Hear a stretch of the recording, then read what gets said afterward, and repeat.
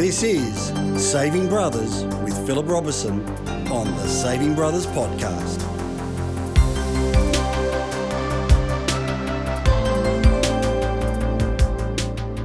Well, g'day friends, back for yet another podcast. And I always say this though, but I love to vicariously travel around the world. And I kind of seem to be spending a fair bit of time in the good old US of A at the moment. But hey, I've got some awesome guests that I keep bringing to you across the world.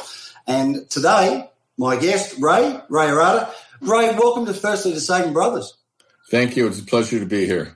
Awesome. Ray, tell us where you're from. So I'm in the land of where the mountain bike began, which is in Fairfax, California, in Marin County, north of San Francisco, by about 25 miles. Yeah, I love San Fran. I must admit, I was there the night. Funny enough, that Steph Curry, if you're a basketball fan, I was there the night with my family, and he broke the all-time three-point shooting record. And that was an incredible event in the old stadium there. That was cool. In fact, that was the year they won their championship. You should have seen him last night. He did have another great game. I saw the highlights. Yeah, and I think when you actually get to see him, Ray, live and how fast his hands move, and when people are trying to double team him, I mean, he's pretty spectacular. Because the night before I'd seen LA, I saw the Lakers play the Clippers back in Los Angeles. So when I got to San Fran, it was much more tribal, the stadium there. But really fond memories. So, Ray, I really want to ask you this question, and we did talk about this briefly off air. How's your day going out of 10, brother? On a scale of 1 to 10, I would say it's a 7. Okay. At 59 years of age, I'm feeling a little tired. But the upshot is I went for a bike ride with two of my buddies who have done men's weekends, so they're emotionally literate guys, and we got a chance to catch up and get real and share our struggles. And underneath that 7, my 27-year-old son had an emotional breakdown a couple months ago, and he's been living with me. He's done the men's weekend, but when you're in your late 20s, at some point maybe, and you're fortunate like him, you realize that trying to be anybody else, trying to be like me, his dad, is not a good end game. And when your soul cries out and you realize I need to be only me, well, you kind of have to start over. So my wife and I have been holding space for him to rebuild himself up. And so behind the scenes, behind this happy face, it's been a go. It's been tough. But Ray, firstly, brother, thank you for sharing that. I think that the thing that I can see as a father, my boys, I've got 2 boys. I'm a divorcee. My boys are 21 and 19. But I think at his age, 27, it's like he's got time.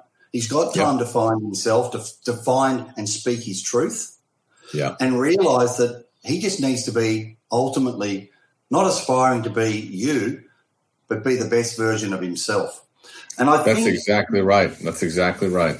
Yeah, I think this whole thing, and the reason I asked you the question, hey, brother, how's your day going out of 10, is because you've run men's help groups for many, many years.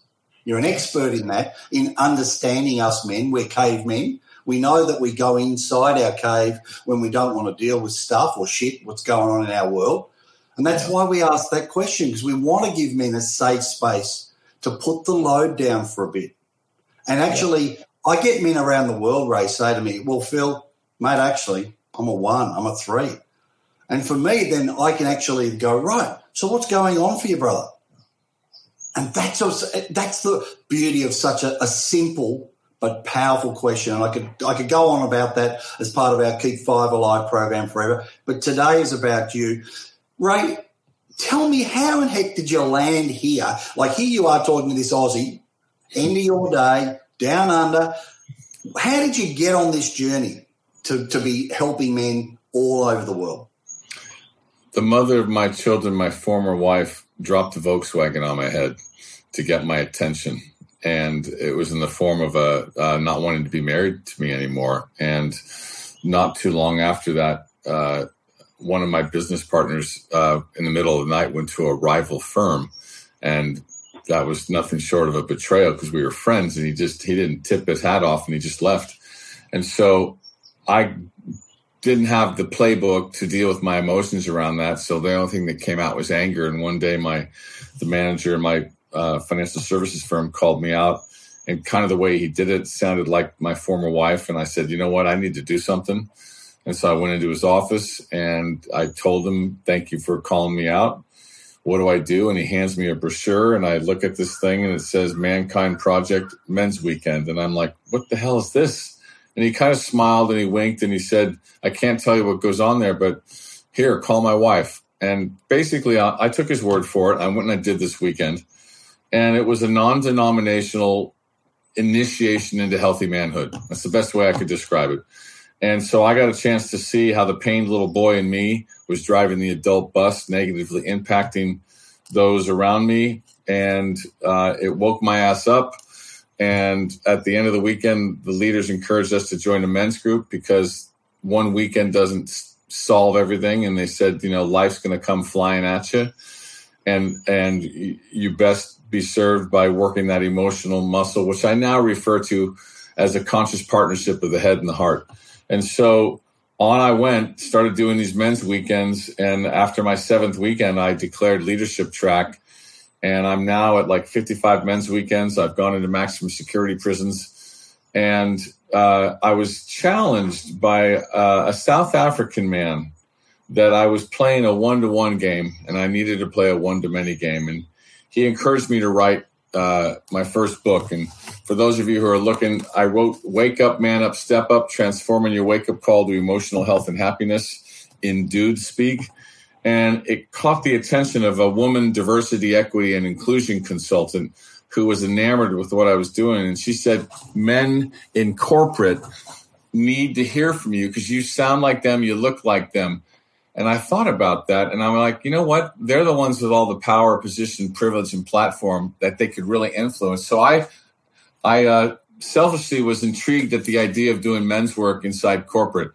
And so after speaking to a lot of primary women-filled audiences, I'm like, this is going to take forever. I understand gender equality, but somebody needs to do something. And I realized maybe that somebody was me. And I reached out to a bunch of corporate people, and I said, I've got this idea. I want to advance healthy masculinity into the corporate space. Would you back me? And they said yes. And so in 2013, I think I was in New York City at Michael Kimmel's International Masculinities Conference. And when I heard Sheryl Sandberg, founder of Lean In and COO of Facebook, and Jennifer Siebel Newsom, the filmmaker of The Mask You Live In. That's a trailer that your listeners should look at, The Mask You Live In on YouTube, that chronicles the masculinity crisis. I walked backstage like I owned the joint, using all my privileges. Nobody stopped me. And I introduced myself, and they since became colleagues and partners. And so when I did the Better Man Conference in 2016, companies came, the Intels, the Verizons, the Toyotas, a whole host of other companies, Moody's, Sony, Price Waterhouse, who has a big presence down in Australia. And that was 6 years ago. And so fast forward, time's up, Me Too, COVID, Black Lives Matter, they all formed a perfect storm that are shining a light on the majority, men. Now, this is why the timing's so good. Men are asking, Ray, what do I do? Companies are asking, Ray, how do I engage my men? That's why I wrote the book. And so even though I'm known for being the founder of the Better Man Conference, in truth, I'm a healer, and men's work is where it started, and that's where I'm most comfortable. So that's how I got into this and why I'm here today. It's a global phenomenon. Absolutely beautiful. But I think what I love about what you've also shared, Ray, is you can walk in other men's shoes because, hey, you worked in financial services, you worked probably in maybe a jocular kind of macho, masculine environment. Yeah. You've had your own challenges. I mean, I'm a divorcee. I was married 22 and a half years. I know the pain of divorce, not living with my sons for the last almost 3.5 years. And I know the pain of the GFC. I went through that. I was a mortgage broker for 19 years. But what I'm loving and what I'm hearing is that when you can look men in the eye, including these CEOs of these top corporations, and say, brother, I get you. I know I know your journey. Let me tell you, there's a way through this. That's exactly right. It's all about compassion and empathy and understanding. Absolutely. And I think that's important. I mean, for us, our tagline, Ray, for Saving Brothers is "You matter." We validate that every man, whoever identifies as a man in the workplace, wherever, colour, creed, race, religion, whatever, end of the day, their life matters to us at Saving Brothers. So I really, really love this. So the work that you're doing at the moment, talk to us about where you're at right now. You've written a second book, which is the one about showing up. Let's unpack that. I'd really like to hear about that. Yeah, so when I wrote my first book, I had so much going on in my head and was being asked all the time that for me, writing the book was the way to get it out and in order, per se. And the second book, I wrote this during COVID. And it was because when I did the Better Man Conference, unbeknownst to me, I was putting myself on a very steep learning curve to learn about diversity, equity, and inclusion. And that's when I really came to understand and appreciate my privileges. And then it's advanced now to, as a white, cisgendered, heterosexual male, the critical role I play in talking to other white men, regardless of, where they come from, because we're the ones in power still. And if I can humanize privilege as opposed to demonize privilege and help and encourage, men and leaders, white or not, to sit in the question, how do I want to be experienced by other people, then I've accomplished a lot. And so when I wrote the book, we created a framework. We call it the Allies Journey Framework that the book is centered around. And there's 4 steps to it, because what I'm really inviting men to do is to go on a proactive journey of introspection. The first step is acknowledge your stuff. That's dude speak. So what's your stuff? It's your bias. It's your privilege. It's these things called your emotions. And it's this thing called the man box, which are those, Paul Kivel, I want to give him credit. He created the man box. And then Tony Porter did a well-known TED Talk. He's with a Call to Men. So if you type in Tony Porter Call to Men, you'll see his TED Talk. But basically, it's those rules of what it means to be a man. Like, real men don't show emotions. Real men make all the decisions. Real men don't ask for help. Real men are heterosexual. Real men aren't handicapped, etc. They're all the bullshit rules that don't work for anybody, including men. And so if I'm able to successfully shine the light and get men to become aware of why they've been doing what they've been doing, why they've been saying what they've been saying, that's a good step in the first direction. And that's just the first step. The second step is listen with empathy and compassion. Listen to yourself, listen to your emotions, listen to what's going on for others. Get interested in the lived experience of other people besides yourself. And one of the biggest challenges I faced, because I get asked this question all the time, Ray, how do you reach men? And I'm like, well, we got to get them interested in people's experiences other than their own, because if we're not in pain, it's out of sight, out of mind. But if I'm a woman, or I'm a woman of color, or if I'm a member of the LGBTQI community, or any other marginalized group, every day I have to live with microaggressions. And when men or white men become aware that this is going on around them, light bulb goes on. And I get them to thinking, do you want to contribute to that? Or do you want to contribute to creating a true sense of belonging? So that's the second step. The third step is a little more nuanced, and that's all about accountability, which is taking responsibility for your unexamined privilege and bias, and when necessary, cleaning things up. This opens up the door to a conversation around intention versus impact. You don't want to say, hey, I didn't mean it, when someone lets you know that you said or did something that landed negatively on them, because you're centering yourself again and you're invalidating their experience.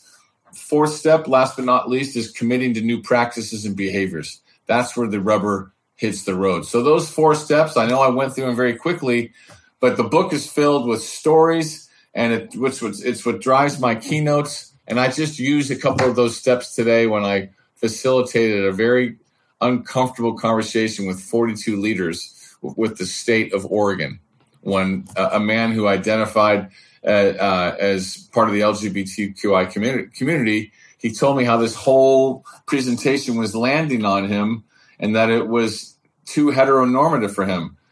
And I had to step up and just say, I'm sorry that it landed on you that way. I didn't say it wasn't my intention. And I said, thank you for saying that. And I'm going to work a little bit more on how I could set a little bit better context so that people who identify in the same group as you do feel a little more included. And it wasn't that hard to do. So anyway, I can go on and on, Phil, but you probably have. Well, I'm enjoying you going on and on, Ray, because I'm just sucking up and as in listening to the message, because it's right in my wheelhouse. I get it. I talk to gay men and the LGBTQ community here in Australia, and I've got Martin Stark's a guy. He runs gay boxing, and he's looking to get it certified, and he's a beautiful fella. And I follow a number of these key people on LinkedIn, and really we do have massive issues here in my country in Australia as well, where people feel discriminated. They feel ostracised because of how they identify, their sexual preferences, and it's wrong. We need to shift that, and I'm loving what you're doing, and I want to hold a torch to what you're doing, and that's why I love this conversation, because it's conversations that I think as boys, and you're a little old, I'm 54, but it's true. It's kind of like, well, we're handed a game, a playbook, and this is how we're meant to act, and this is how we play in the schoolyard, and then we take that from high school or college and into the work environment. And it's kind of like that hunter mentality that, we beat our chest and we retreat into our cave and we bring the kill home. And the world's changed a lot. Yeah. And I think it's important. People need to feel validated in the workplace and know that they have a purpose, not just what's the KPI, not what's your ROI. That's all important stuff, all about profit, of course. But people do matter, and people just want to feel that, that they're important too. So I love the fact that this work that you're doing, I think, is extremely powerful and so timely. And I think, Ray, would it be fair to ask you this question? The pandemic, I live in the most lockdown city in the world during the pandemic, Melbourne, Australia. We held the inglorious record. And the way work environments are now, with people working a lot more remotely, the whole confusion around the pandemic. Should I be vaccinated? Maybe I don't want to be vaccinated. Is it a conspiracy theory? All these things. Yeah. We're seeing a lot of confusion in the workplace. So I think, again, right now, where do you see your work in terms of all the context of what's been going on? Because I reckon that this world's a very confused place right now.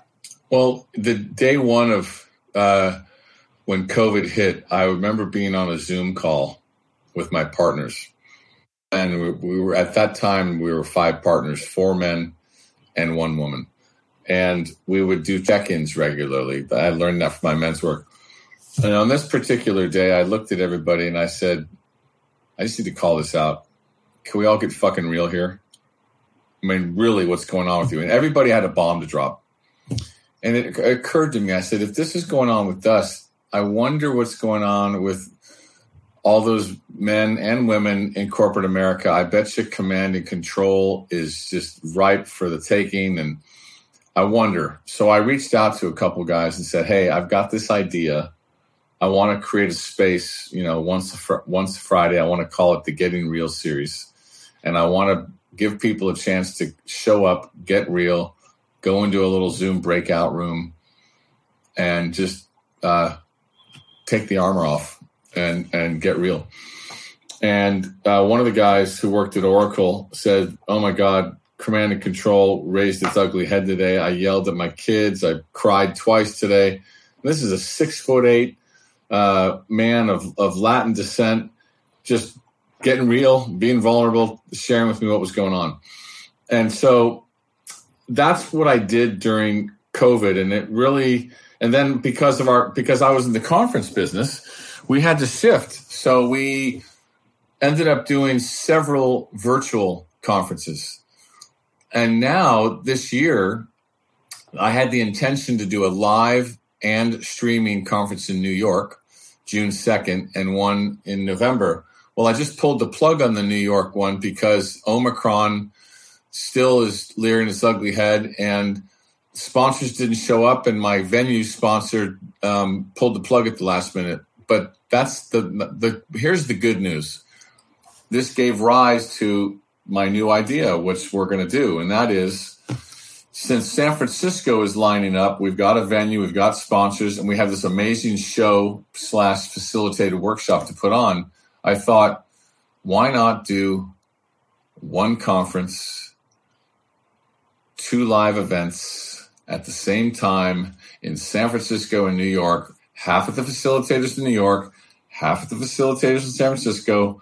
When the facilitators in New York are live to the audience there, we stream them to a screen in San Francisco, vice versa. Because I've done several keynotes where I was on the screen and there were people in the audience. So we're going to be as inclusive as possible, and that's what we're going to be doing this year. And companies are just starting to say, hey, can you come live? And so I'm basically following and adapting to what companies are doing, because one of the things that virtual does is it extends our reach, which is a good thing. Absolutely.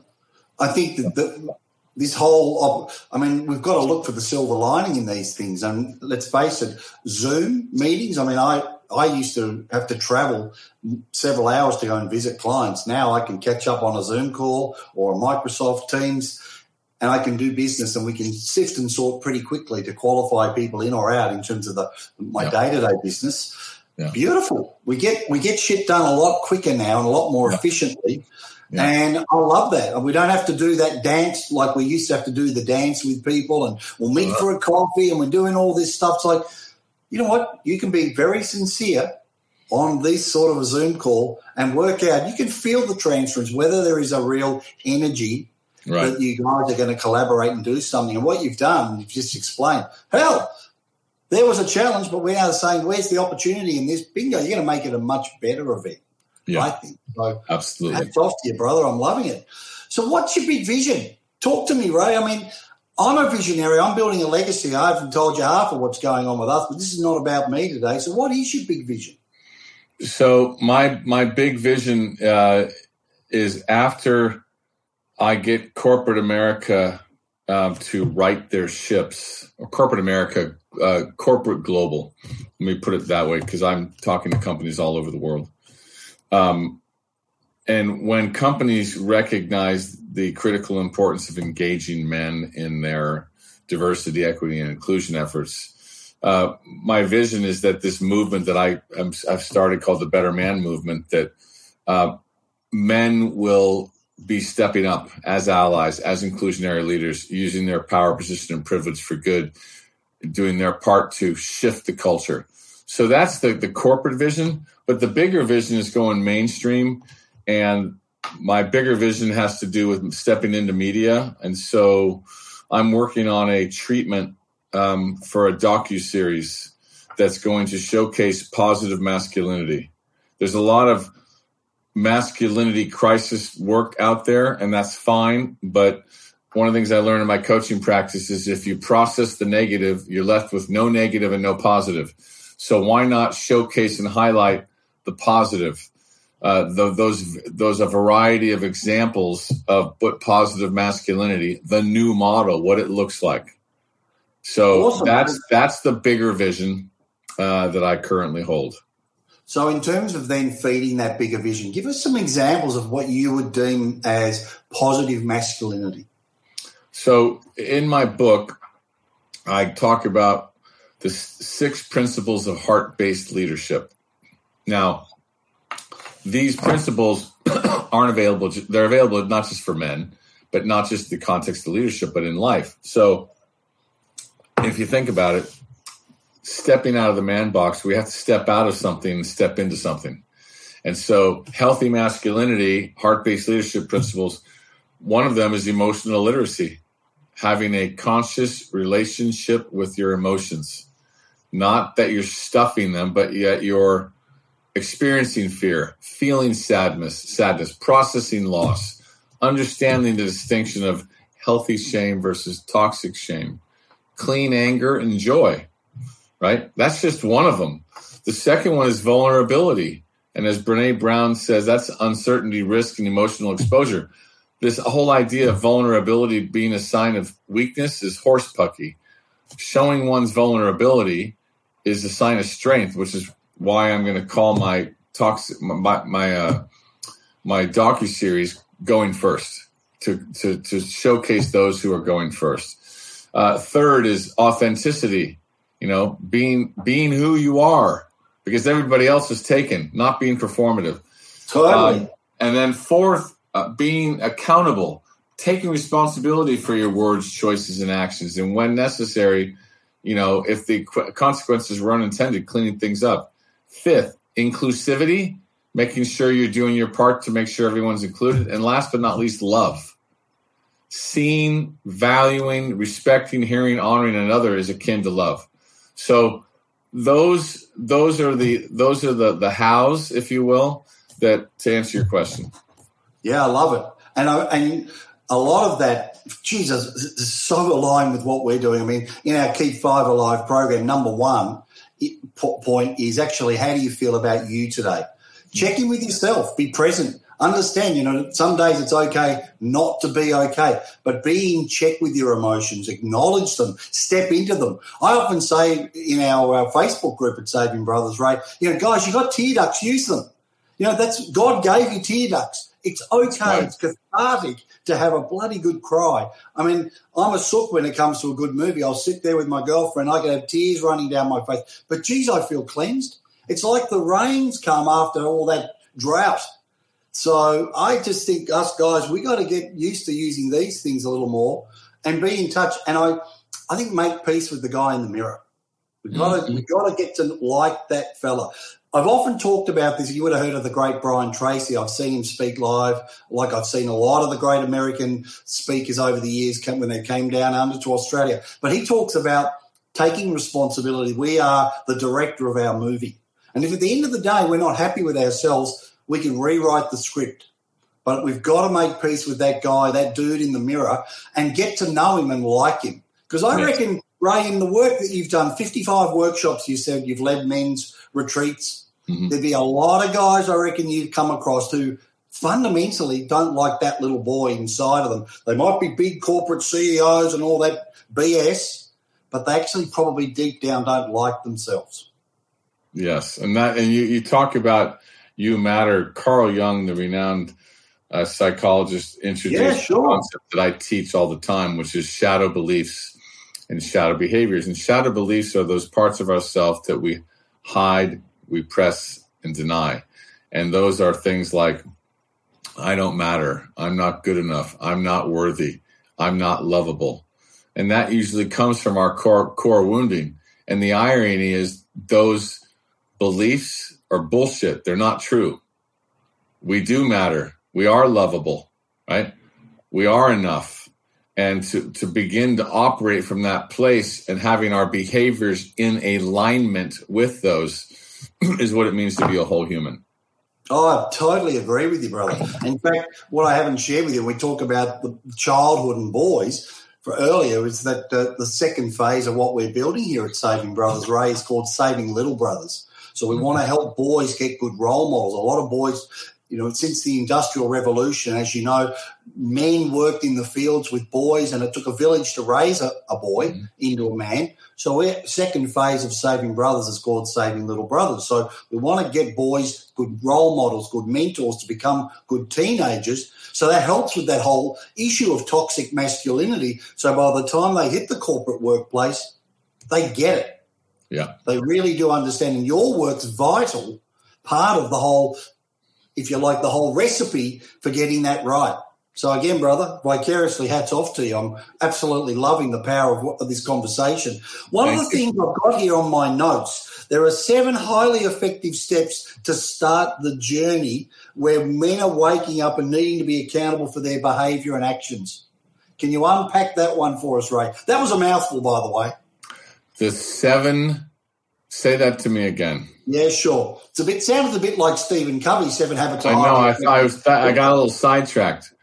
Hey, I get sidetracked all the day. That's typical of a men. Reminds me of a buddy of mine out of John Jackson out of Texas. You know how we get distracted very easily. Women often say, oh, you guys can only do one thing at a time. And he talks about, he says, Phil, because our concentration span can waver, and he says, Phil, how many rabbits can you chase at one time? And I've always loved that saying. But one of your key messages that I've got here was that men are waking up to the need to be accountable for their behaviour and actions, and you've covered that. But the challenge is learning how to identify and face them in order to grow. I love that. But for leaders, there are 7 highly effective steps that will start the journey. And you've said that they're easily learned and easily shared. And I love you just to... So I have a confession to make. Sure. If it's the piece I think that I wrote for my PR team, yep. I don't even remember. See, that's when stuff comes out of me. I don't even remember what I said, because if I reconstituted it in such a way, feel free to share them, and it might get my brain going. Well, you know, the thing about that is what you've done there is just showing your openness and honesty. Yeah. Because again, often we'll make shit up. We BS ourselves. I mean, I actually sort of segue into what you said before, that we've got this stuff going on in our head. I'm not enough. I'm not good enough. See, you got passed over. You didn't get the job promotion. You failed on that. And we've just got all this bullshit that runs around in our heads from when we were kids, because we were brought up that, you're not good enough. You're a failure. You're this, you're that. And I think part of what your message is we've really got to re-engineer our thinking. As the great Zig Ziglar once said, so many people have got stinking thinking. I love that one. So what were the article that I believe I wrote that my PR team may have sent you to get your attention? What were the 7 things that I supposedly wrote? The best part about it in my notes here, Ray, is that there wasn't anything that said what those 7 things were. All right, so now I can make it up. Absolutely. So all right, so ask me the question one more time. Sure. So in terms of leaders, the question or the statement was that there are 7 highly effective steps that will start the journey. So the challenge, though, is with learning how to identify and face them in order to grow. So we're talking, and it goes back to what you had said, which is men are starting to wake up to the need to be accountable for their behaviour and actions. So in that context, you were talking about that there are things that men can do to start that journey. So I think it's really about facilitating, if I can read between the lines, it's about facilitating the changes. I think I know what you're referring to, and so I believe in my book, in the introduction, I gave, in order to get ready to get on the journey, if you will. I believe I made some suggestions of what one could do. Yep. To get ready. And I'm bear with me here, because I broke a lot of this stuff down. Bear with me. That's cool, because it is about making those changes. But the first thing, one of the keys you did bring up before, was being aware. Yes. Of what's going on in your own environment, and not just in your own head, but being aware with what's going on in your corporate environment, to be able to say, whoa, we need to make, as leaders, we need to make this an environment that people want to feel that they're valued. Yeah. That their contribution matters. Yes. Remember the saying, the fish rots from the head down. So what you're doing is, as you said, you got together with that 40-odd leaders in Oregon. Yeah. And you're really, ultimately, I think, shifting their thinking around, hang on, let's reframe how we view our staff, our leaders, our management, our employees. So ultimately, by being more vulnerable, and I think it's very important for the leaders to be vulnerable, because it humanises them. Yeah. And ultimately people go, I can now relate to him. He's not just my boss. I don't obey him just because he's the boss, but I actually like and respect his vulnerability, and it's okay to be not always okay, Ray. I found what you're referring to, and in the book, in the section, in the chapter called "Simple Steps to Take Right Now," I offer contextual guidance to leaders, to men, to basically put their behavior, their language, and their relationship with power under the microscope. That was one of the things, and so I offer them what are some of the things you can start to do. One, you can declare for yourself an intention to learn more about what drives your language and your behavior without self-judgment. That's a big awareness piece. It's like, don't wait until your unally-like behavior calls attention to you and someone says, hey, Ray, you said this and it totally triggered me and I feel excluded.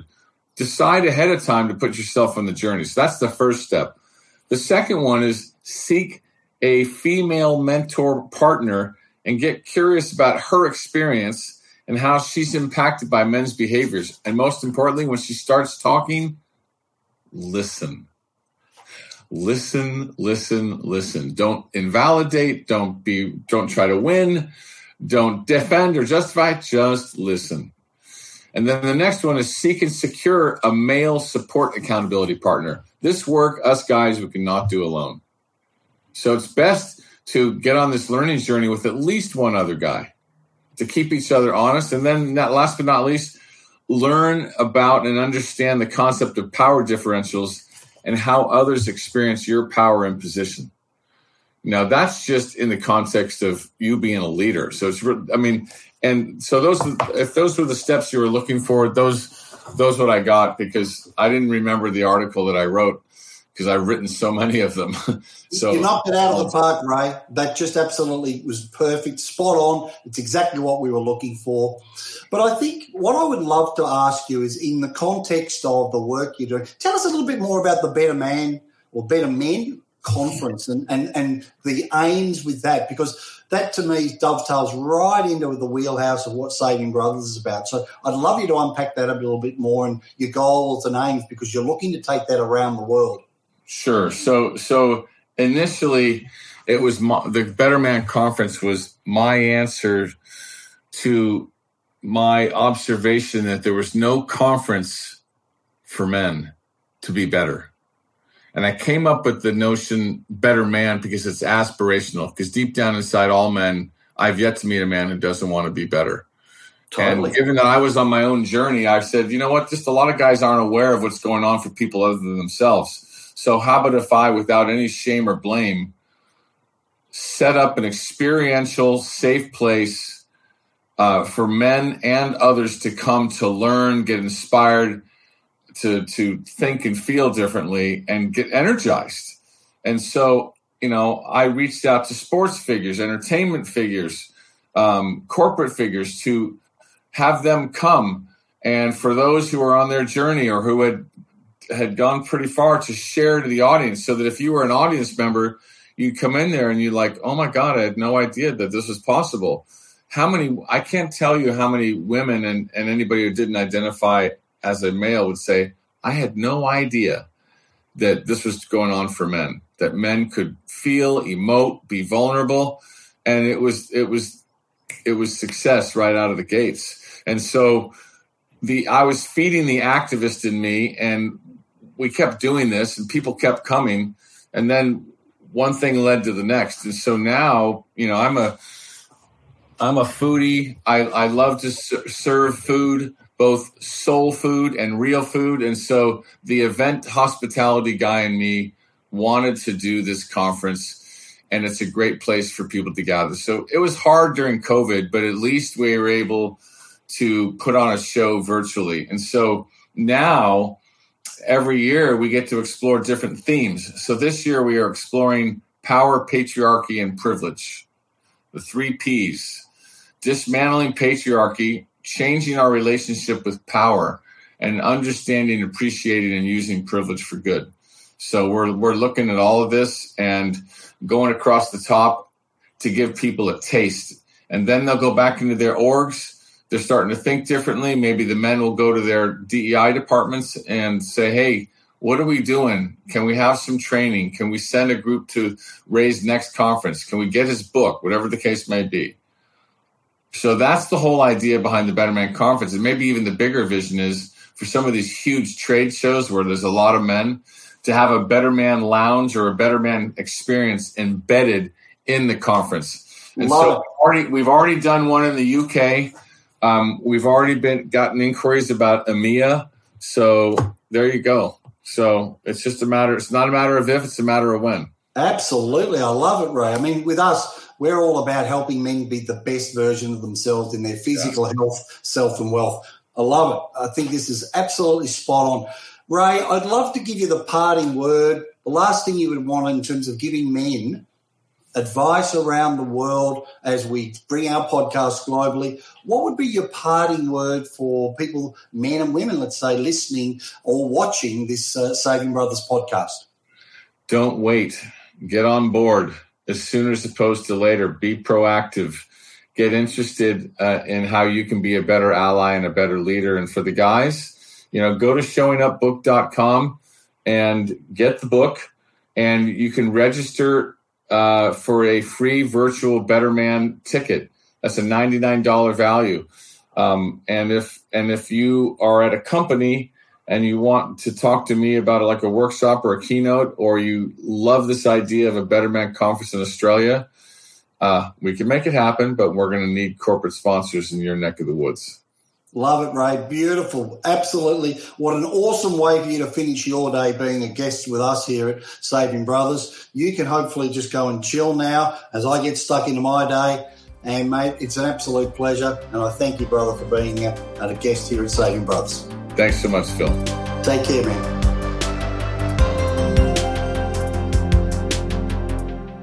This has been a Saving Brothers podcast. Thanks for listening.